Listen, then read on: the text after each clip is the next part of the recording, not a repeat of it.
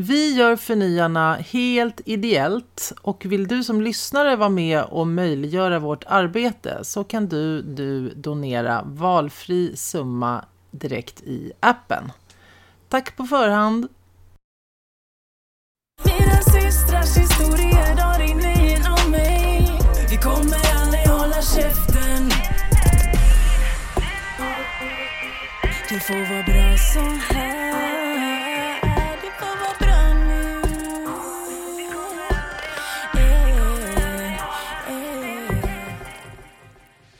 Okej. Ska vi köra nu eller? Svar ja. Nu kör vi. Nu kör vi. Ja, hej. Här sitter jag mitt emot Isabelle McAllister och mitt namn är Eva Röse. Och vi ska precis börja snacka och bjuda in er till vårt första poddavsnitt. Så himla härligt. Ja, så kul. Vi har tänkt på det här länge.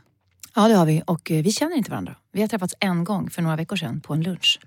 Det kan gå hur som helst. Ja, det kan gå hur som helst. Och det är så sjukt för att det är kanske också så här tidens tecken att det känns som att man känner varandra på något sätt. För att jag typ har sett på dig. Ja. och jag har varit inne i ditt hem en gång för länge sedan och spelat in en sketch när ni lånade ut ert hus. Just. Så att jag har liksom ändå suttit och ammat i ditt sovrum fast du inte vet det. Och provlegat lite i din säng. Det vet du inte om. Nej, det visste jag. Och det var så fint där inne. Och inte så med min man hoppas jag. Nej, det har jag inte. Men jag mötte sen dig i dörren när du kom in. Och då gick jag ut och då gav du mig en bok. Och typ där, jag har en sån här liten girl crush i smyg. Ja, men det är samma här. Mm. Så att vi sitter här nu på dejt kan man säga. Mm. Som ni får vara med på. Ja. Vilket är ju coolt. Så roligt. Ja, men det var ju lite så att jag också har haft en girl crush ganska länge på dig. Och sen så har jag tänkt på så här, ja, men jag vill börja podda. Jag vill börja säga mer saker som jag har inom mig som kanske inte når ut på alla de andra forumen jag är på. Och så tänkte jag så här, ja, men Eva, jag måste kolla läget där. Måste pilla lite på henne. Pick her brains. Ja. Vilka forum är du på? Ja, men Instagram och Facebook och blogg har jag. Och sen YouTube-kanal och TV. Alltså, hon har I'm så everywhere mycket. baby. Du har så mycket. Ja, det är som sörja. Ja. Jag är inte så aktiv överallt. Nej, men du har mycket.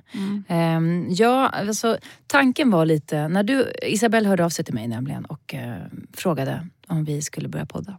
Jag hade inte ens tänkt tanken, men däremot så har jag tänkt tanken i flera år att jag måste få börja använda min egen röst. För jag har ju ett yrke, jag är skådespelare. Och där ägnar man sig åt att säga vad någon annan har skrivit, ofta.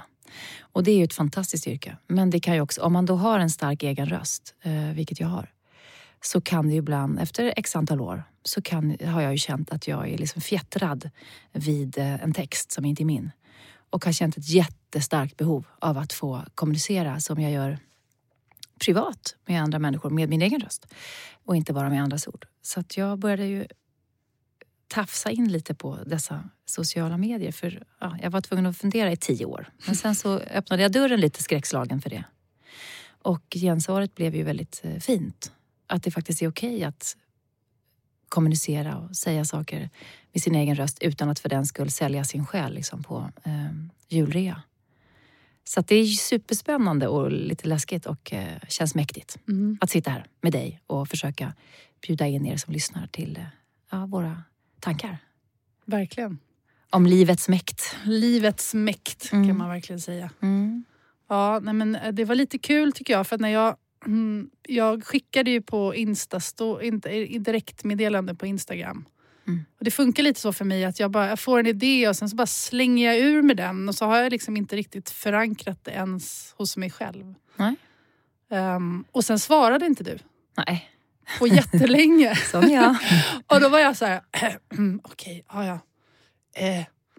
jag blev lite skraj där idag. Ja, men jag måste spela svår. Det är viktigt ju när man ska dejta. Det tror jag inte. Du har så himla mycket att göra. Så du ser jag liksom redan skyller på det. Nej, men det är väldigt kul så där man är. För det är ganska ofta som jag liksom, det här och det. Och så. Och sen kom du tillbaka så var jag så, men gud, nu måste jag ju liksom hisspitcha det här. Så här, vad ska vi göra? Hur ska det här se ut? Och så. Men jag hade bara en feeling. Men du nappade till slut. Ja, jag går lite på devisen att allt som jag inte har testat förut måste jag testa. Om någon slänger upp bollen så måste jag plocka upp racket och smasha på det. Och det har lett mig till alla möjliga märkliga situationer som vi kan prata om. Men det har ju varit väldigt roligt. Att så fort det är något som någon föreslår som man inte har gjort, så måste man göra det. Och då, inte kanske röka crack liksom och så vidare. Sälja sin liksom kropp på reperban. Inte sådana gräsliga saker. Men annat som någon föreslår. Och det är ett roligt sätt att leva på. Det kan ju ta en till alla möjliga konstiga platser. Det är det bästa. Ja. Jag tycker det också är roligt. För du berättade för mig att ni ska ju flytta, du och din familj, ett helt år. Och det är också lite varför vi sitter här. För vi vill följa med på det. Kan du inte berätta? Jo, men vi har länge tänkt hela familjen att det vore kul att göra ett år utomlands. Att få hänga lite löst. Och framförallt kanske slänga in barnen. Så att de får hänga lite löst också. Mm. Och vi har gjort det tidigare med att ha varit några månader i Thailand, i USA. Sådär, traskat runt. Men inte en längre period. Och jag känner också att man kittar ihop sig så himla bra som familj också när man är borta. Mm. Och då... Men ingen av oss, båda är egenföretagare. Och ingen av oss har ju något sådär naturligt... Oj, kan vi bli ekonomiansvarig i London ett år. Sådär. Så vi har inte tittat, var ska vi åka, vad ska vi göra? Och sen så har vi några kompisar som har bott i New York och nu har flyttat till Bali. Så där ska ni slänga in Så där ska vi slänga in dem. För att vi har hittat en jättecool skola där som heter Green School. Ja, den känner jag till. Helt stört häftig. Ja, det är liksom bambuhyddor stora. Och så har de har djur och de har mycket science och så. Ja, det verkar vara en helt fantastisk skola. Ja, det verkar. Har ni hittat ett hus att bo i? Nej, inte än. När flyttar ni? Vi flyttar i slutet av juli. Kan vi få följa med? Det är klart att ni får följa med. Bara hoppa in. Ja. Och barnen går i skolan? Barnen kommer gå i skolan. Jag kommer åka hem och jobba några svängar. Vi kommer jobba lite på distans. Vi har ju sparat en massa. Jag är lite orolig för det. Vi ska gå med ekonomi och grejer och sånt. Men jag bara tänker att det kommer lösa sig. Det löser sig. Det är en bra devis. Och jag tänker lite, man får se det som en föräldraledighet eller... Hur gamla är barnen? Barnen är, Beppe han är 9 och Della blir 12. Så jag tror att de är en ganska bra ålder också att ryckas ur. Man kommer komma ihåg det. Vilket jag tycker är viktigt. Men det känns väldigt, väldigt overkligt. Vi fick faktiskt reda på att vi kom in på skolan för bara några dagar sedan. Så nu är det verkligen så här... Bra. Green light, nu kör vi. Det är så. Är det antagligen väldigt internationell då? Massa barn från olika delar. Jag tror det är 37 olika nationaliteter på så barnen. Så 18 bra. Olika på lärarna. Ja, och så är det på engelska då? På engelska. Det är ashäftigt. Och så är det locals också, så de har 10% är lokala barn som också får chansen att gå i den här skolan. Det ska bli och då kan helt overkligt. Då får vi podda från djungeln då, helt enkelt. Ja, precis. Då får du sitta någonstans och så får vi få hänga med. Du kanske sitter i en sån här lång slänggunga över det som man ser på bilder från Bali. Alla ska ju alltid gunga i en sån där gunga av någon anledning. Över någon risfält. Jag gjorde faktiskt det. Vi var ju där och rekade i november. Då testade jag en sån där gunga. Det var ju superhärligt. Lite klyschigt men härligt. Ja, men dessa klyschor är klyschor för att de är sanna och för att folk älskar dem. Alternativt tvärtom. Mäktigt. Men det var ju också en av de anledningarna som jag också hörde av mig till dig. För att ni har ju en erfarenhet av att i stort sett varje vinter sticker ni iväg, eller hur? Vi har rest, jag har 4 barn. Och vi har rest sen innan första barnet kom faktiskt på vintrarna.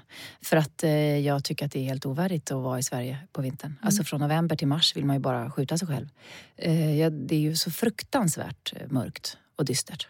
Och det är ju en fråga om, så att säga, prioritering och lite livsmål. Om man tänker att man har ett liv som vi eventuellt har, så har man x antal somrar och det är inte så många om man räknar.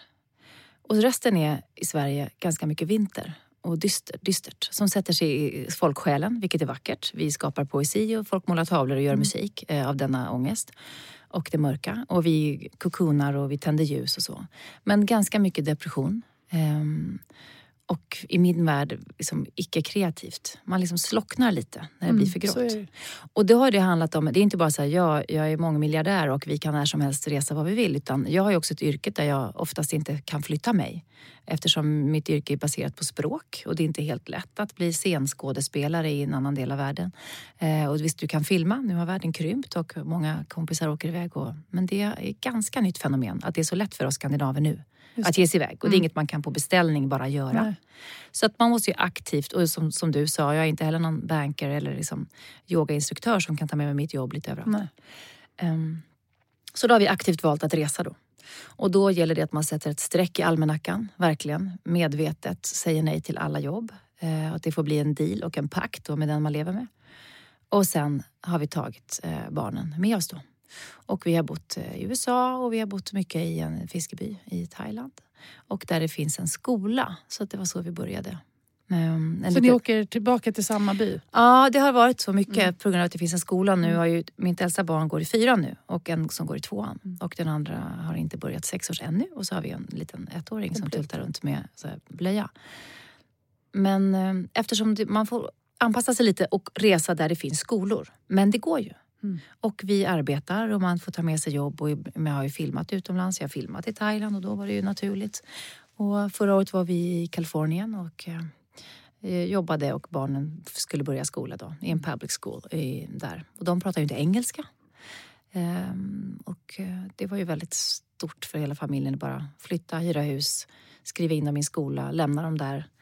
Och sen stå och gråta på parkeringsplatsen. Liksom. Och till slut fick rektorn säga till både mig och min man då att så här, hörni, vi har inte liksom, vi har inte för vana liksom, att föräldrarna står kvar på skolgården. Alltså vi ville ju bara vara med i klassrummet. För det var så hemskt. Att ha som en 7-åring som säger så här, men mamma jag kan inte ens säga att jag ska gå på toaletten. Så fick vi öva vad det då hette på engelska.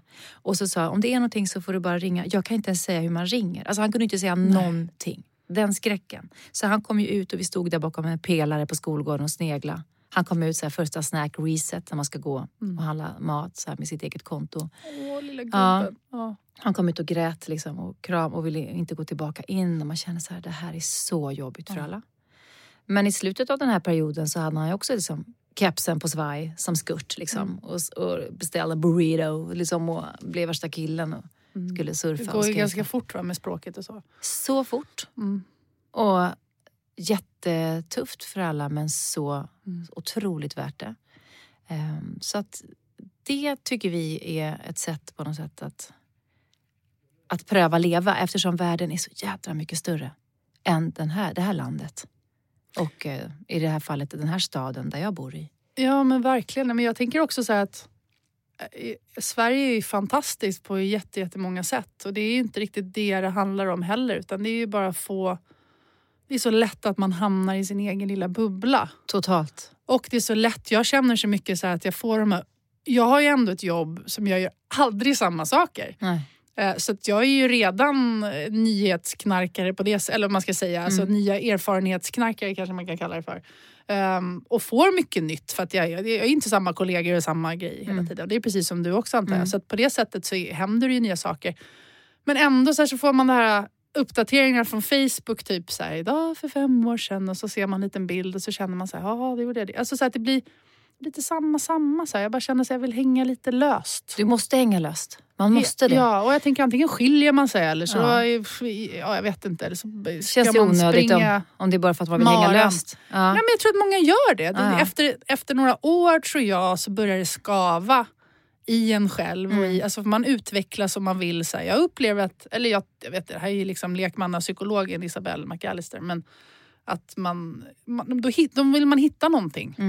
Och då kan det vara så att man, alltså som folk börjar träna eller just det. Maraton eller crossfit eller folk jaga. Skiljer sig och så skiljer någon sig kom och då börjar man säga ja det är nog ganska jobbigt hemma hos mig också. Jag ska det vara så här och så det måste ju hända saker. Ja. Men det kan få hända saker liksom, det kan hända saker utanför dig. Men det kan också hända saker inne i dig. Och till exempel när vi reste den här fiskebyn där vi har bott länge. Och då kan folk säga så här, vad fan, är ni på samma ställe? Ja, vi byter diskho. Och vi byter vardag. Man behöver inte ha världens största äventyr alltid. Nej. Och du behöver inte bo på vandrarhem med 4 barn. Eller 2 barn eller 1 barn. Konka runt som en dåre. För att det finns också något som heter den inre resan. Och det är inte helt fel. Att vara på ett ställe och vakna upp någonstans där solen liksom, väcker upp huden. Och man har sand mellan tårna och man får liksom tänka en tanke till slut. Kanske hinna läsa någonting. Kanske hinna prata med den man lever med på riktigt. Där det inte bara handlar om hur dagen ser ut och vad ska vi göra sen och hur ser det ut på tisdag och när slutar du på, alltså alla de sakerna. Och att barnen får bli en flock också med oss eller med andra. Som är att slå sig själv ut ur balans helt enkelt. Men att... ur och i balans på något sätt. Ur och i balans. Och att man inte, att det behöver inte vara ja, det är en stor sak såklart, ett yttre äventyr att flytta och byta miljö. Men man behöver inte alltid liksom gå på upptåg. Även om jag är så här matsäcksgeneralen. Jag älskar ju liksom att planera utflykter och gå med kartan och liksom allt i matsäck, va. Men det är mer på något sätt en inre matsäck som jag vill gnaga på. Alltså på något sätt. Jag vill ta min flock och flytta runt den. Men jag har inga problem att stanna på ett ställe och se vad som händer då. Så det har varit väldigt välgörande tycker jag. Att komma hem med en ny tanke. För här hemma hinner man knappt tänka. Och dessutom om du öppnar porten till alla medier som du nämnde då. Du ser på Facebook. Så där kan man ju fastna och bli dum i huvudet. Där kan man ju liksom grötta ner sig. Det är ju icke ett liv att sträva efter. Men vi fastnar ju lätt i telefonen.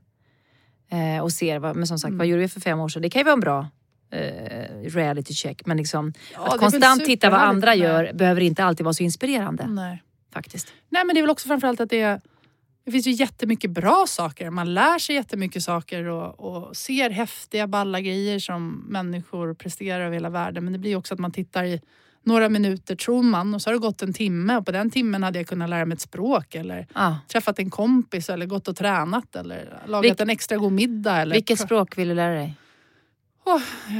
Alltså egentligen så, alltså nu vill jag lära mig indonesiska för att liksom ha lite koll på när vi ska flytta. Alltså lite grann i alla fall. Har du börjat? Nej, så att det är inte helt lätt att hitta. Jag liksom laddar ner en massa appar och sådär. Nu håller jag på att jobba ganska mycket på också att mina barn ska bli bättre på engelska, eller framförallt min yngsta. Men annars är det brasiliansk-portugisiska är mitt snyggt. Favorit. Vad ska du ha det till förutom att ströva runt i en sarong på Ipanema och bara slänga det lite med någon så här? Nej, men jag har varit lite, liksom, ganska mycket i Brasilien innan och det är liksom lite mitt... Jag har någon sån här idé om att en del av mig är lite brasiliansk. Jag förstår.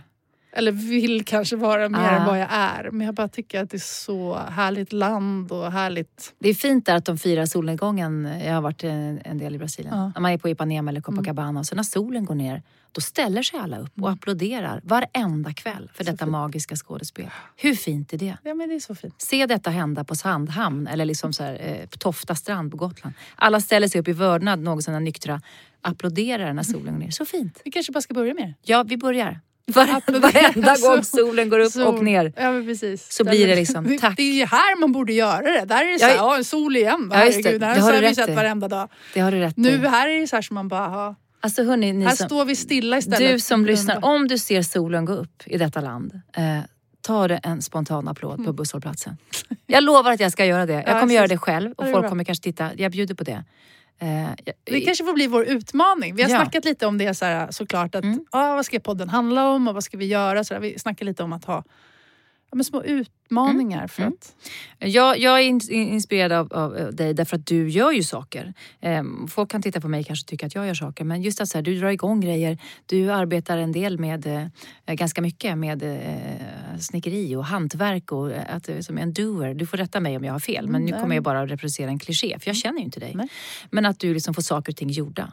Jag såg någonstans att du hade hittat några vackra gamla dörrar och vad gör man om man hittar 2 glasdörrar? Jo, man kan bygga ett eget nytt rum i ett hus som inte ens hade ett rum. Sådana där saker gör att, du vet, jag har haft en spräckt glasruta som gick sönder när någon kom och skulle putsa fönster, en ganska dålig firma uppenbarligen. Det blåser in sin åt helvete och det har gjort i några år. Jag har satt upp en kudde för det fönstret eftersom det blåser på en av sönerna som sover under det. Och den kudden har suttit där. Och den är fryst nu. Den är fryst. Jag skojar som inte. Det är så jobbigt för mig, uppenbarligen, att ringa ett samtal till en, inte vet jag, glasmästare. Hej, kan du komma och byta en ruta i eftermiddag? Det kan jag inte göra. Men kudden kan man försöka foga in kväll efter kväll. Flytta hela familjen till andra sidan jorden kan man göra. Men att göra som saker som ger ett snabbt resultat sådär, det kan jag inte. Men det kan ju du. Så jag tänkte att så här, jag skulle tycka att det var roligt om jag kunde få bli lite inspirerad av det som du, det här lite handfasta, jag kan ju ha helt fel. Att få att bara få testa och lära mig saker som du gör. Man ringer upp ett samtal, man bokar det, man fixar. Man har miljarder kanaler, man ordnar grejer, man bygger. Jag vet inte hur länge du har varit i branschen, men typ, hur länge är det? 22 år. 22 år av att göra bra grejer. Mm. Som också syns. Förstår du? Mitt jobb. Det är som fotspår i snön. Det smälter ju, sen är det borta. Ja, men det kanske finnas också. i folks medvetanden, men det finns ju ingenting du kan gå in igenom. En vacker dörr. Nej, men jag tänker vi har ju alla våra sådana saker, tänker jag. För mig är det ju, jag är ju händig och tycker att för mig det är ju väldigt, väldigt kul. Och jag är en obotlig tidsoptimist. Ja. Så att varje gång så är jag så här, men det här gör jag på en timme. Och så tar det ju 3 dagar. Och jag fattar, alltså jag nästan att jag måste kalla mig korkad, tror jag. Ja, för att jag går på grejen, jag gör om det gång på gång och tror att det ska liksom vara klart sådär. Nej men okej, men jag ska säga tack. Jag kände som att jag blev väldigt inspirerad för att du ser mig så. Och och då säger du direkt att du är korkad. Nu måste jag tänka om. Jaha. Nej, men jag menar mer korkad i liksom att jag inte förstår riktigt i. Men jag tror att det har varit en liten så här en grej till att jag har gjort ganska mycket saker. Att, kanske lite en så här naiv, barnslig förtjusning i att hitta på saker. Och inte riktigt inse vidden av det. Alltså lite som jag sa, började med att jag... men en podd med Eva Röse. Alltså så här, så bara, nu fick jag storhetsavsinne. Höra av mig till henne och liksom få med dig. Men okej, jag provar. Och så nu sitter vi här. Då händer det ändå någonting så. Så på det sättet så... Men då tänker jag att utmaningen till dig faktiskt ska bli att du ska komma tillbaka nästa vecka. Och då skulle jag vilja att du hade lärt dig 3 fraser på indonesiska. Ja. Och de fraserna ska vara, hej, jag heter Isabelle, jag arbetar med, och så får du se vad du arbetar med. Jag bor, så får du berätta lite om var du bor och hur din familj ser ut. Är du med? Som en liten presentation. Om du skulle komma upp så här på ett kontor i Indonesien och pitcha dig själv. Den pitchen vill vi höra. Jag är med. Och min enda utmaning ska vara att jag ska applådera när solen går upp. Alltså jag känner att det gör jag gärna. Om det är det du kastar åt mig. Är det äpplet jag ska titta på? Nej, okej, då måste vi öka det här gamet lite, känner jag här nu. Du kan få fundera på det. Men det kanske är att du ska fixa den där rutan då. Helvete, varför? Okej, på riktigt? Ja, på riktigt. Såklart jag ska. Ja. Det är då du ringer mig. Alltså, tjena, känner du någon hantverkare? Jag vill komma över på en fika här. Jag kan fixa. Bra, det är inga okej. problem. Jag ska göra det. Det är väl bra. Jobbigt. På riktigt kände jag nu. Jag fick lätt ångest över att... Jag vet inte varför. Jag ska fixa den där rutan. Såklart. Ja, det är klart. Då så slipper sönerna frysa. Frostfrissa varje morgon när de vaknar. Hur ser en sån ut? Det är liksom spikes. Ja, det är mycket, de har mycket surfhår. Vi har rätt mycket hår i min familj. Det är väldigt mycket hår. Och det är mycket surf just nu. Det är som mycket gäller. hår. Ja, men det har du rätt i. Ja, det är faktiskt du är ju väldigt privat. Ja. Jag har väldigt mycket integritet, men på ett bra sätt. Alltså det är... Eller varför skulle det inte vara bra? Men du känns så stabil och stark och att man... jag vet inte riktigt vad som är innanför där riktigt. Men på ett bra sätt. Bara kaos. LSD, liksom psykedeliskt kaos. Men håret har du sett genom åren, ja. Det blir mycket det. Hon med håret. Ja. Är det så med håret? Nej, men det är ett bra hår. Ja. Det kan man använda sig av. Men ni ska veta att när man träffar, som sagt, vi känner inte varandra och nu har vi sagt det några gånger, ska jag sluta säga det nu för snart gör vi det. Men när du kommer in i ett rum så märkte man det här. Det var som att folk satte sig ner nästan som små hundar och var så här storögt, tittade på dig och viftade med svansen för du har sån himla presence. Det är fantastiskt. Det är inte ofta jag har upplevt det faktiskt. Så coolt. Tror du att de skulle hålla med om att de satte sig som hundar? Nej, men alltså jag menar inte att de var så som slavar, som fel liknelser. Det var det första som kom upp i huvudet. Ja. Det var inte att de så här, men det var liksom sken upp som solar då. Vad fint sagt. Ja.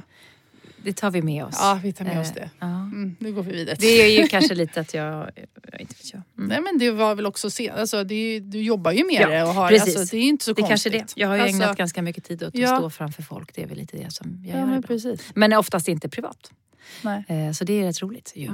Är du så som många jag tycker varenda intervju man läser så är det så här, jag är på scen så är jag så himla utåtriktad och sen är privat så vågar jag knappt gå fram till ICA-kassören. Nej, det är helt fel. Nej. Jag är inte så. Nej. Absolut inte. Jag har inga problem med det alls. Jag har ju genom åren blivit också orädd, så att säga.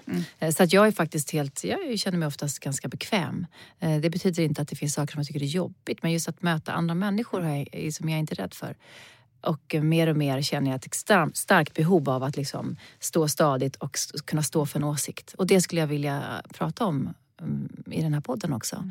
Att jag upplever att det finns ett klimat nu när vi hela tiden måste gardera oss och säga en sak och samtidigt säga en annan. Det blir väldigt svårt att stå för en tydlig åsikt därför att det går så mycket blixtsnabba drev och man släpper lös vargarna på en gång och folk är rädda. Och därför måste de börja gardera sig och bli väldigt otydliga och fransiga i kanterna. Och också upprätthålla någon slags fasad som blir hal. Så vi förstår inte. Till exempel, det kan vara allt från folkvalda eller offentliga personer eller någon som ska ha en stark åsikt så man ska kunna förstå vad man ska välja eller tycka någonting genom att lyssna på någon som kan något. Så ibland så är det sån ängslighet. Därför att vi är rädda för att stå för en stark åsikt om det kan hända att det finns någon annan som tycker annorlunda. Och det är ju livsfarligt. Livsfarligt, verkligen. Eftersom jag kanske har en väldigt stark åsikt, men om du kommer och lär mig någonting nytt så kan jag också få säga, jaha, jag fattar, okej, vänta. Får jag höra om igen imorgon? Jag ska tänka på saken. Kan man faktiskt få komma tillbaka och säga, det har du rätt i. Jag hade nog fel. Och man måste kunna få ändra en åsikt om det nu är så att man plötsligt ändrar sig. Lär sig något nytt. Det är så viktigt. Så att jag är ganska orädd i att... Ja, jag är nog ganska orädd. Folk får väl dreva då och trolla och hata eller vad det nu är. Men man ska ju inte vara rädd för det när man kliver fram. För då får man ju munkavel innan man ens har börjat leva. Så kan vi inte ha det. Så ska vi inte vi ha det. Nej, men det går inte. Jag tänker på politiker till exempel också som kölhalas direkt så fort det har kommit ut någonting. Och då pratar vi om karriärer som har pågått väldigt, väldigt länge. Och alltså, hur många politiker finns det sen att ta av? Jag menar det. Alltså, hur många vill bli politiker? Vem? Alltså, Snacka om att urvattna. Du ska dreva på någon och du ska avsätta någon så fort den personen gör ett fel. Och sen så ska du börja en väldigt lång period när du ska försöka hitta någon att ersätta den här personen med som besitter en enorm kompetens. Och därför att den människan inte får säga så här, jag hade fel eller jag uttalar mig jävligt klumpigt, förlåt. Det var onyanserat, jag ber om ursäkt för det. Jag menade att. Men det är ingen som är intresserad av att lyssna på vad menade du på riktigt. Utan vi bara så här, märker ord blixtsnabbt. Och så reproducerar vi det ordet hela tiden. Och så gör vi drev, om det kan vara i tidningarna eller liksom... dela Facebook-artiklar. Ja, inte vet jag. Ja. Vi reproducerar skit. Så jag skulle vilja slå ett väldigt starkt slag för källkritik. Och också i vanliga sociala sammanhang. Fikarummet, parmiddagen, you name it. Konstant fråga, hur vet du det? Vem har sagt det? Var du där när de sa det? För att det är väldigt vad det slängs med. Alla vet det och alla säger och det är många som. Vilka alla? Ibland är det bara 2 personer som har sagt det. Det är ju en sån här jättestor grej också tycker jag. Att man ändrar riktlinjer på stora företag och grejer. Alltså på att någon har sagt något. Men vad mer än den någon, precis som du säger. Om man verkligen går in och kollar. Ja.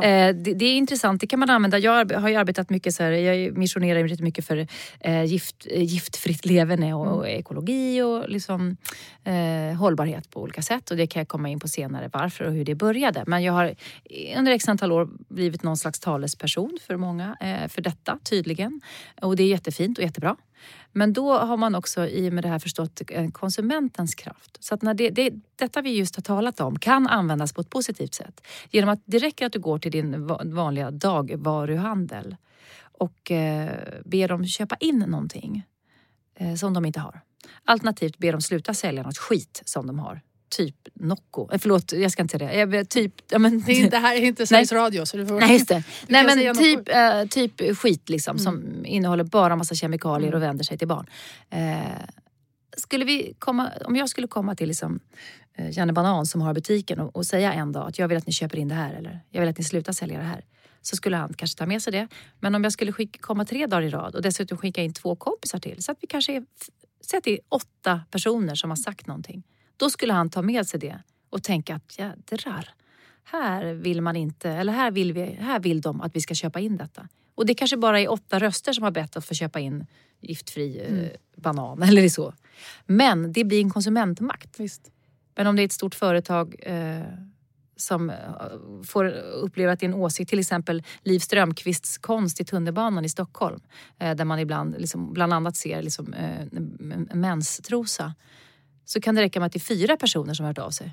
Så tycker Sverigedemokraterna att det är kraftigt motstånd mot konsten. Alltså det var ju helt galet. Vi kanske måste förklara det här bättre än om inte har sett det. Men Sverigedemokraterna har gått ut på Facebook och lagt upp en 2-delad bild med då en teckning från Liv Strömquist och under typ något gammalt barock nationalmuseumsk vy. Och skrev nu till valet att i våra tunnelbanor så vill vi ha det här eller det här. Och det kan man väl säga en gång för alla, att sluta lägga i liksom, konsten är icke-politisk. Jo, den är politisk, men ni ska inte lägga i vad vi ska ha för konst. Nej. Det är helt absurt. Och Liv Strömquist konstutställning, eftersom hela Stockholms tunnelbana är ett stort vernissage, så kommer det flera bilder ur en serie som heter The Night Garden, tror jag. Jättehäftigt, jättemäktigt. Och konst ska ju provocera och uppröra. Men politikerna får ju inte gå in och styra det. Nej. Det är faktiskt livsfarligt. Vad ska de styra härnäst? Vilka böcker vi har? Eller vilka pjäser vi spelar? Sen kan man ju ha åsikter. Vissa tycker väl det är härligt med liksom ett stilleben. Kan man väl tycka. Ja, men jag tänker också om vi går tillbaka till det där med åsikter och att det blir så himla svart och vitt nu. För drevet går och man går inte tillbaka och säger och sådär. Gud, nu tappade jag bort mig bara för det. Fan. Jag tänkte att vi skulle göra en koppling till... du får fortsätta prata. Det kommer. Det kommer. Vi pratade om politiker och vi pratade om att inte kunna... Nej men precis. Nej, men, om vi ska återknyta det där som du sa i början med att om det är svart eller vitt och att det går väldigt hårda drev väldigt snabbt, så är det så här, man glömmer ju också bort vad demokrati någonstans är. Att demokrati är inte så här, vi väljer någon som sen väljer något och sen är det vidare, utan demokrati är en slipsten typ, eller kanske fel, det är ett gnidande, det är liksom ett ge och tagande. Här får du lite, så får jag lite, och så får vi lite, och så får jag, och så håller det på så där länge. Det är inga stora så här tjoff yxor som svajar, som går, som det är nu. Och det är därför jag tror också att man pratar om att demokratin lite är i fara, vilket jag också är rädd för att det är när det blir så där svartvitt. Att man glömmer bort det där, att det är ett hårt gnisselarbete någonstans. Det var för x antal veckor sedan, så var det en kväll på Dramaten i kölvattnet av, kan man väl säga, MeToo och tystnadtagning och så vidare, så var det inbjudna olika aktivister från olika delar av världen, kvinnor, och bland annat medlemmar i Pussy Riot som har suttit fängslade, och det var en kvinna från Ukraina som har arbetat jättemycket med politiska frågor och bla bla. Och då var det en av dem som har suttit som politiska fångar, alltså suttit fängslade för sina åsikter och tagit sig ut, och som sa till kvinnorna då, eller människorna helt enkelt, men det här vände sig framförallt till kvinnorna, att vi i Sverige, det här gäller ju alla, men att vi i Sverige tar ju vår demokrati så självklart. Vi har glömt bort kanske hur den har kommit till. Som du säger, gnide och gnissel, liksom vilket enormt arbete som folk före oss har gjort. Kvinnorörelsen, vilket enormt arbete kvinnor före oss har bedrivit för att vi ens ska kunna ha rättigheter. Och hur snabbt det kan, med liksom en knäpp med fingret, så kan det försvinna. Och det kan man tänka är liksom konspiratoriskt och hypokondriskt, så att säga. Rent politisk hypokondri. Men så snabbt kan det försvinna, för det har hänt i andra länder. Precis. Och hon sa så här: ni får inte glömma bort hur bra ni har det just nu, men hur snabbt det kan försvinna. Och ni är alldeles för tysta. Ni är alldeles för tysta. Hur menade hon då? Hon menade att demonstrationer och sånt? Eller vi som har röster. Vi som har en röst och kan använda den utan att bli fängslade. Vi måste använda den. Och vi måste använda den mycket, mycket mer. Och det finns en överlevande från Förintelsen, Heidi Frid, som min kamrat Alice, som nu är kulturminister, hade träffat Heidi. Och för länge sedan, vid något tillfälle. Och det här är en historia som jag bär med mig och reproducerar och delar. Och då hade Heidi haft ett föredrag och berättat om sina erfarenheter. Och då hade Alice frågat henne, vad kan vi göra? Vi som är kvar nu och lever när du försvinner. Vad ska vi göra? Vad kan vi göra? Och då hade hon sagt att ni måste ta varenda fight. Varenda fight. Och det betyder varenda gång som någon säger något som strider mot, om det nu är vår demokrati eller våra mänskliga rättigheter eller vad det nu kan vara. Att vi måste gå in varenda gång, även om det är obekvämt. Återigen, på parmiddagen, i fikarummet, i baren. Vem det nu är som säger saker som vi inte håller med om, så måste man gå in. För det var det som ingen gjorde när man började hämta folk. Nej, och sen går det för långt. På gatorna. Alltså det är det, man är tyst och sen helt plötsligt så har det hänt en massa saker. Det är det som hände. Det var det som hände. Det blir den här landslide, alltså det här lavinerna gått och då inser man så här, grejen var liksom, som hon beskrev, det var det som ingen gjorde. Man hämtade folk och ingen sa någonting. Nej. Och det här är ju en lång parallell, men jag antar att du som lyssnar liksom också förstår vad jag menar här, att vi måste ta varenda fight. Och det är våran uppgift. Vi är för tysta. Vi som kan använda våra röster och prata, vi måste göra det. Så därför sitter vi här idag. Därför sitter vi. Bland annat. Ja, men, jag tycker det är ganska intressant att analysera lite också hur vi har kommit hit. Alltså vad är det som har gjort. Jag tänker också att hela den här fighten har tagits, vilket har gjort att vi har fått det väldigt, väldigt bra. Och så har vi liksom glömt bort att fighten, att man tog fighten förut och har bara tagit det för givet. Att så här har vi det i Sverige, för det har alltid varit så här. Nej, det har det inte varit. Nej, och det kan försvinna. Nej. Och jag tänker, en grej som jag tycker är bra att tänka på också är att jag skulle vilja påstå att man aldrig är ensam. Att tar man fighten så finns det alltid någon annan i gruppen eller i rummet som är med dig. Och oftast behöver man inte säga mer än stopp. Nej. Sluta, ställas upp, gå därifrån. Alltså så här, börja med det. Det behöver inte vara att man ska göra plakatet och stå i lunchrummet med... Vilken bra idé. Ja, det kan bli nästa utmaning. Jag ska ställa dig med ett plakat någonstans på gatan. Men kanske sådana grejer man ska tillverka. Så stoppskyltar typ. Så folk får sätta... som en början. För jag tänker man måste lära sig. Det blir så här att vi har glömt bort det där. Och vi har glömt bort att prata. Det är så här, var börjar vi då? När vi var i USA nu så gick mina barn på sån martial arts. Och det var så väldigt bra grej. För att den mästaren implicerade också att det var life skills. Det vill säga att du lär inte bara liksom självförsvar och så vidare. Utan du måste också lära dig, du måste också veta hur du beter dig utanför mattan så att säga. On and off the mat. Du måste veta hur du beter dig på skolan, hemma med andra. Du måste veta var dina gränser går. Och barnen fick öva sig på allt möjligt. Och de fick inte liksom bli uppgraderade om de inte kunde visa hemifrån att de skötte sig hemma. Och att de kunde ta ansvar oavsett om det var skola, bädda sängen eller visa good manners. Eller att de också skötte sitt skolarbete. Då kunde man även på martial arts-klubben få bli uppgraderad och få nya färger på bältet och så. Men där fick de öva sig på att till exempel, säg att någon attacker skulle ta tag i dem då. Klassisk USA-skräck, men liksom, någon åker förbi dig och ska stoppa in i en bil, fick ju barnen lära sig. Hur man då ska liksom inte bara slå ifrån med armen, utan man måste lära sig skrika. Och de ska lära sig skrika, no, stay back. Och i början skämdes ju alltså de var ju så ovana vid att använda röst högt i en grupp. Gud, det är ju jättesvårt. Tänk dig själv att du står någonstans. Jag menar, vi vågar ju knappt höja rösten om det inte är på en fotbollsplan och man ska skrika liksom obsceniteter, vilket är ett jävla skit. Men att de fick öva sig att slå ner armarna och sätta upp händerna i en slags liksom karateförsvar och skrika no, stay back till någon.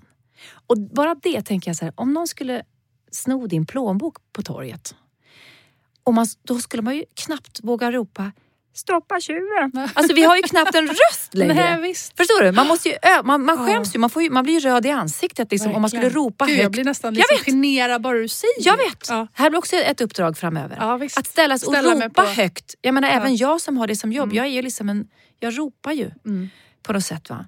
Men rent privat, att våga att som du säger nu, bara säga stopp. Vi måste träna på detta. Och det här kommer bli små övningar vi ska ha. För det tycker jag är roligt alltså, och spännande. Visst. För det är så pass enkelt. Jävlar, jag är inte van att använda min röst här.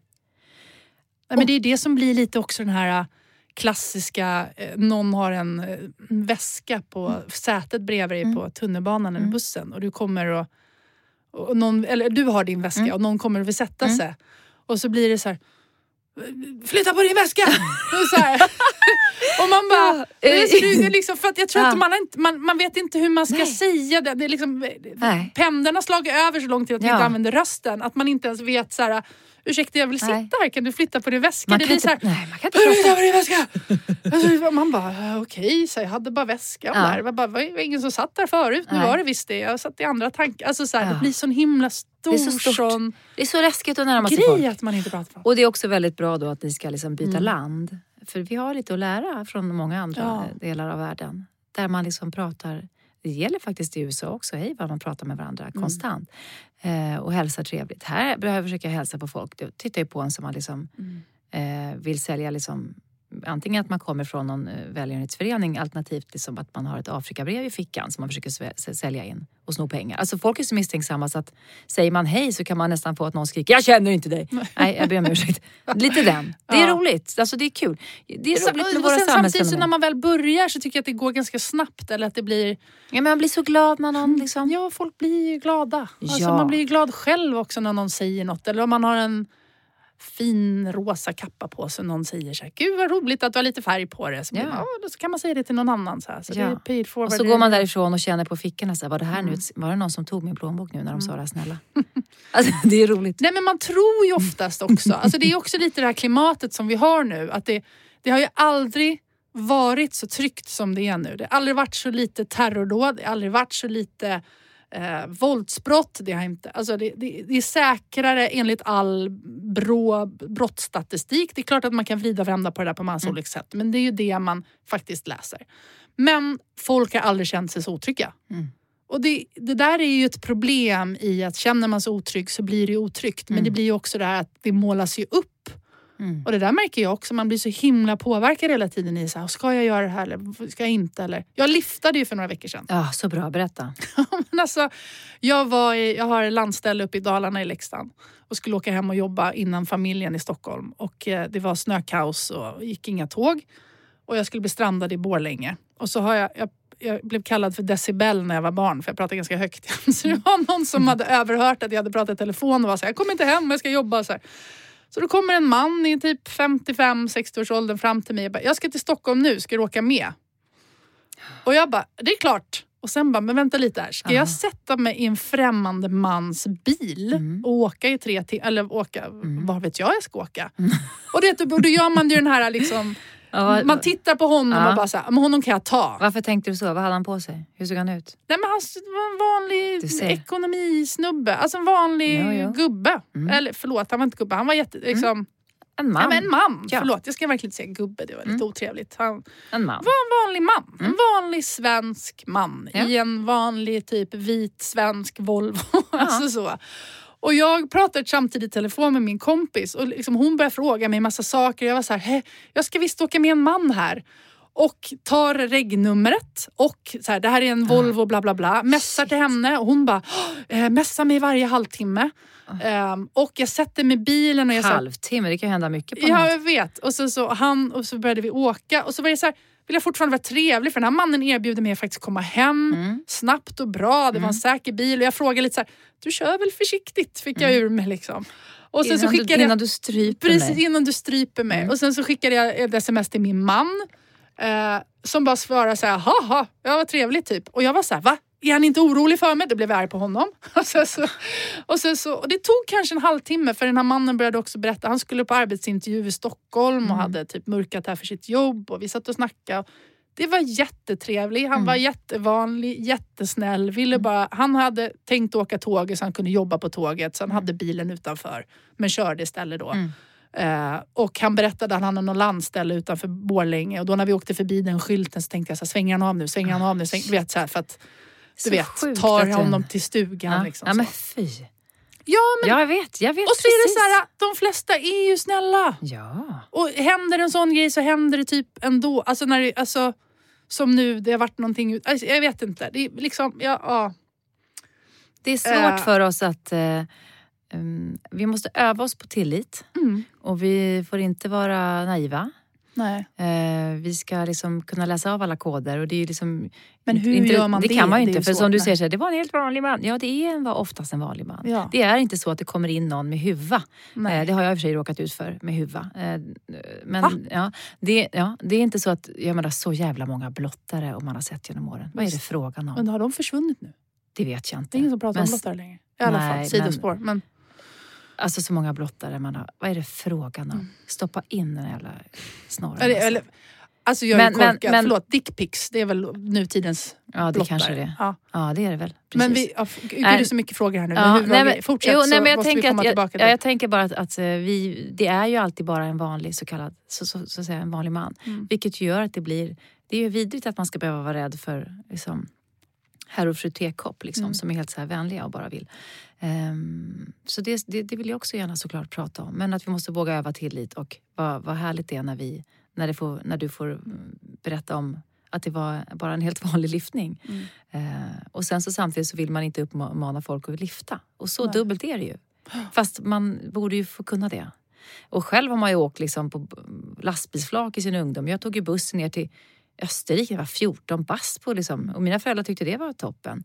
Och jag fick ta hand om min 13-åriga kompis pass. Och hennes pappa sa, nu får du ta hand om mig för att hon är yngre. Och så åkte vi på autobahn i natten i buss. Och gick av i liksom bensinmackar och lånade toan. Men skulle du låta din 14-åring göra det? Nej, det går ju inte. Men man måste ju liksom... Han, å andra sidan han är ju en pojke. Eller han blir ju en 14-årig pojke. Och det vet jag inte hur man ska tänka kring det. Det är ju lika farligt. Statistiskt på ett sätt är det ett ju ungt farligare. barn ute på autobahn är väl aldrig... Idealt kanske. Idealiskt. Eller så måste vi liksom tänka på vad vi återberättar. Och det gäller ju pressen också. Om vi återberättar bara skiten så är det ju det som vi sen diskuterar i fikarummet. Eller om vi också kan berätta andra saker. Som kan inspirera människor att säga do good. Precis. Men jag tänker lite i det här med att lära sig några saker. Att man inte behöver ha så mycket kött på benen. Att det räcker med att kanske bara säga stopp. Så tänker jag att kanske att det kan vara vettigt att också återberätta bra saker på Facebook. Som till exempel nu i byn där vi har hus. Så gick det rykten om att det har varit massa inbrott. Och så kom jag upp och pratade med en granne nu för jag har inte varit uppe. Och frågade hur var det där med inbrotten och sånt. Han sa såhär, nej men det var någon släkting som hade varit och lånat en spark. Men det är ingen som skriver det på Facebook. Och då är så här, jag och vi, kanske 100-150 pers som är där. Så är det ju känslan av att det varit inbrott i den här byn. Men det har det inte varit. Och då känner jag också så att då måste man ta sig tid att gå in, att göra ett inlägg till. Hörrni, det var inte inbrott. Eller det gick bra. Eller vi hittade den där, eller vad det nu var. Så att man får de där goda, alltså att det onda väger upp mot det goda på något sätt också. Jättebra. Det här är också roligt. Sånt som har blivit fel, alltså det är faktiskt väldigt kul. Jag har så många stories på det här. Men liksom ett förfluget ord som sen blir en lavin. Precis. Sånt är ju intressant att titta på. Därför att vi har ju alla ett ansvar med vad vi berättar. Nyss så drog du fakta till exempel från Brå. Och då skulle jag, mitt inre vill ju avbryta det och säga, hur vet du det? Vad har du läst det? För vi måste ju tänka på vad vi berättar. Sen kan man ju dra liksom skrönor och saker från.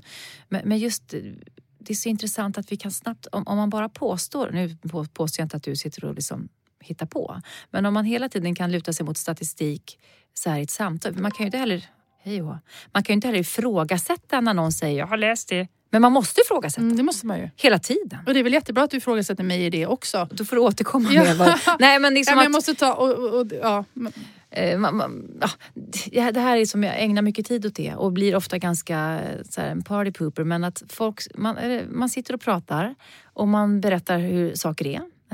Man killgissar eller man liksom kvinnogissar. Och man berättar hur saker är.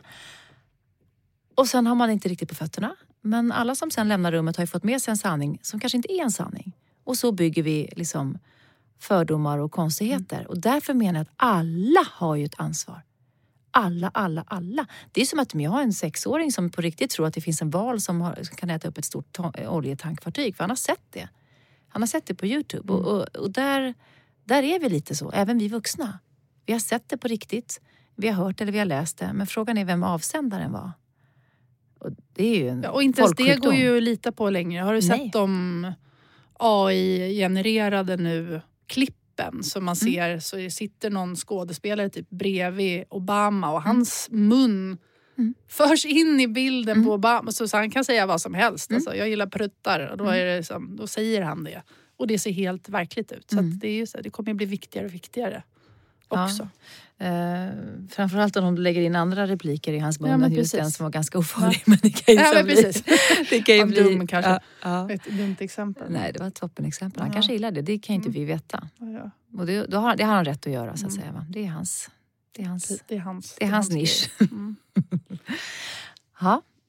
Ja, klockan tickar och tiden rinner iväg. Det är ju spännande att sitta på en andra dejt och känna att tiden flyger. Det är ju en väldigt bra... Det är en bra start. Det är en bra start. Och det här är en start. För oss och för dig som lyssnar så är det här en första dejt. Jag skulle vilja använda den här plattformen till att dela tankar och åsikter om samtiden och om mitt inre och mitt yttre på något sätt. Och inte vara rädd. Och ta emot det som kommer.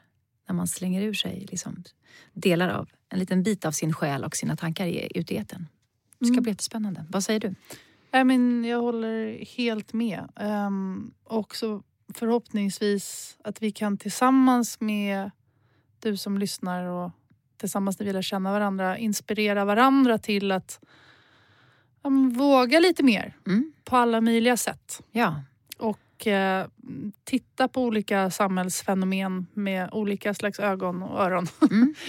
Och på olika sätt, tänker jag. Ja, gärna liksom spräcka hål på fördomar och gärna kontra med fakta och kanske granska fakta. Och gärna ta in liksom klichéer, titta på dem, vrida och vända på dem, se om vi kan punktera dem eller bekräfta dem.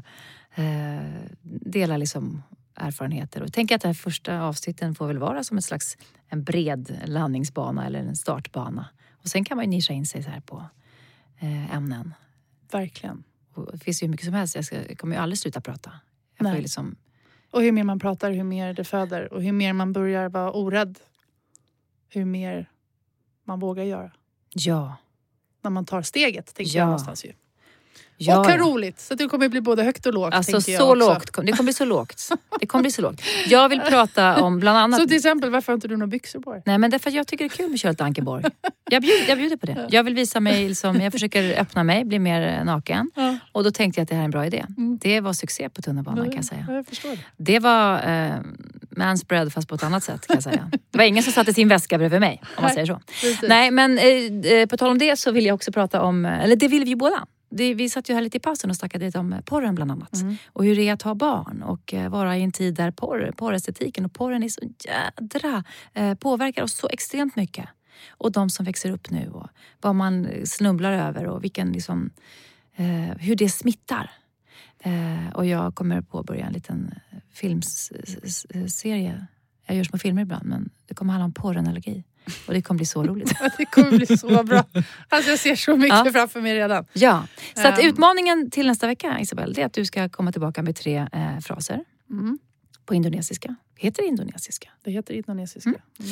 Och jag ska laga ett fönster tydligen. Precis, och du ska göra en sol. Jag ska applådera när solen går upp eller går ner. För fan upp har den inte.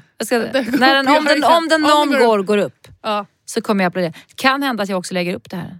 När den går upp. Det tycker jag ska göra. Jag tänker att jag måste också göra i någon slags när du sitter och pluggar. Anda, precis. Ja, så får alla följa kollektiv med oss. Anda, så måste vi följa och försöka applådera solen. Ja. Som brasilianarna. Ja, och vi vill gärna följa med när du sitter med din språkkurs och spracklar. Du kan väl lägga upp något litet där? Ja, jag ska försöka. Det är klart jag ska göra det. Ja. Så hörs vi igen om en vecka. Om en vecka? Ja, så kul. Roligt. Tack kul att träffa dig. Ja, detsamma. Hej då. Hej då. Mina systrars historia, de rinner genom mig. Vi kommer aldrig hålla käften. Det får vara bra så här.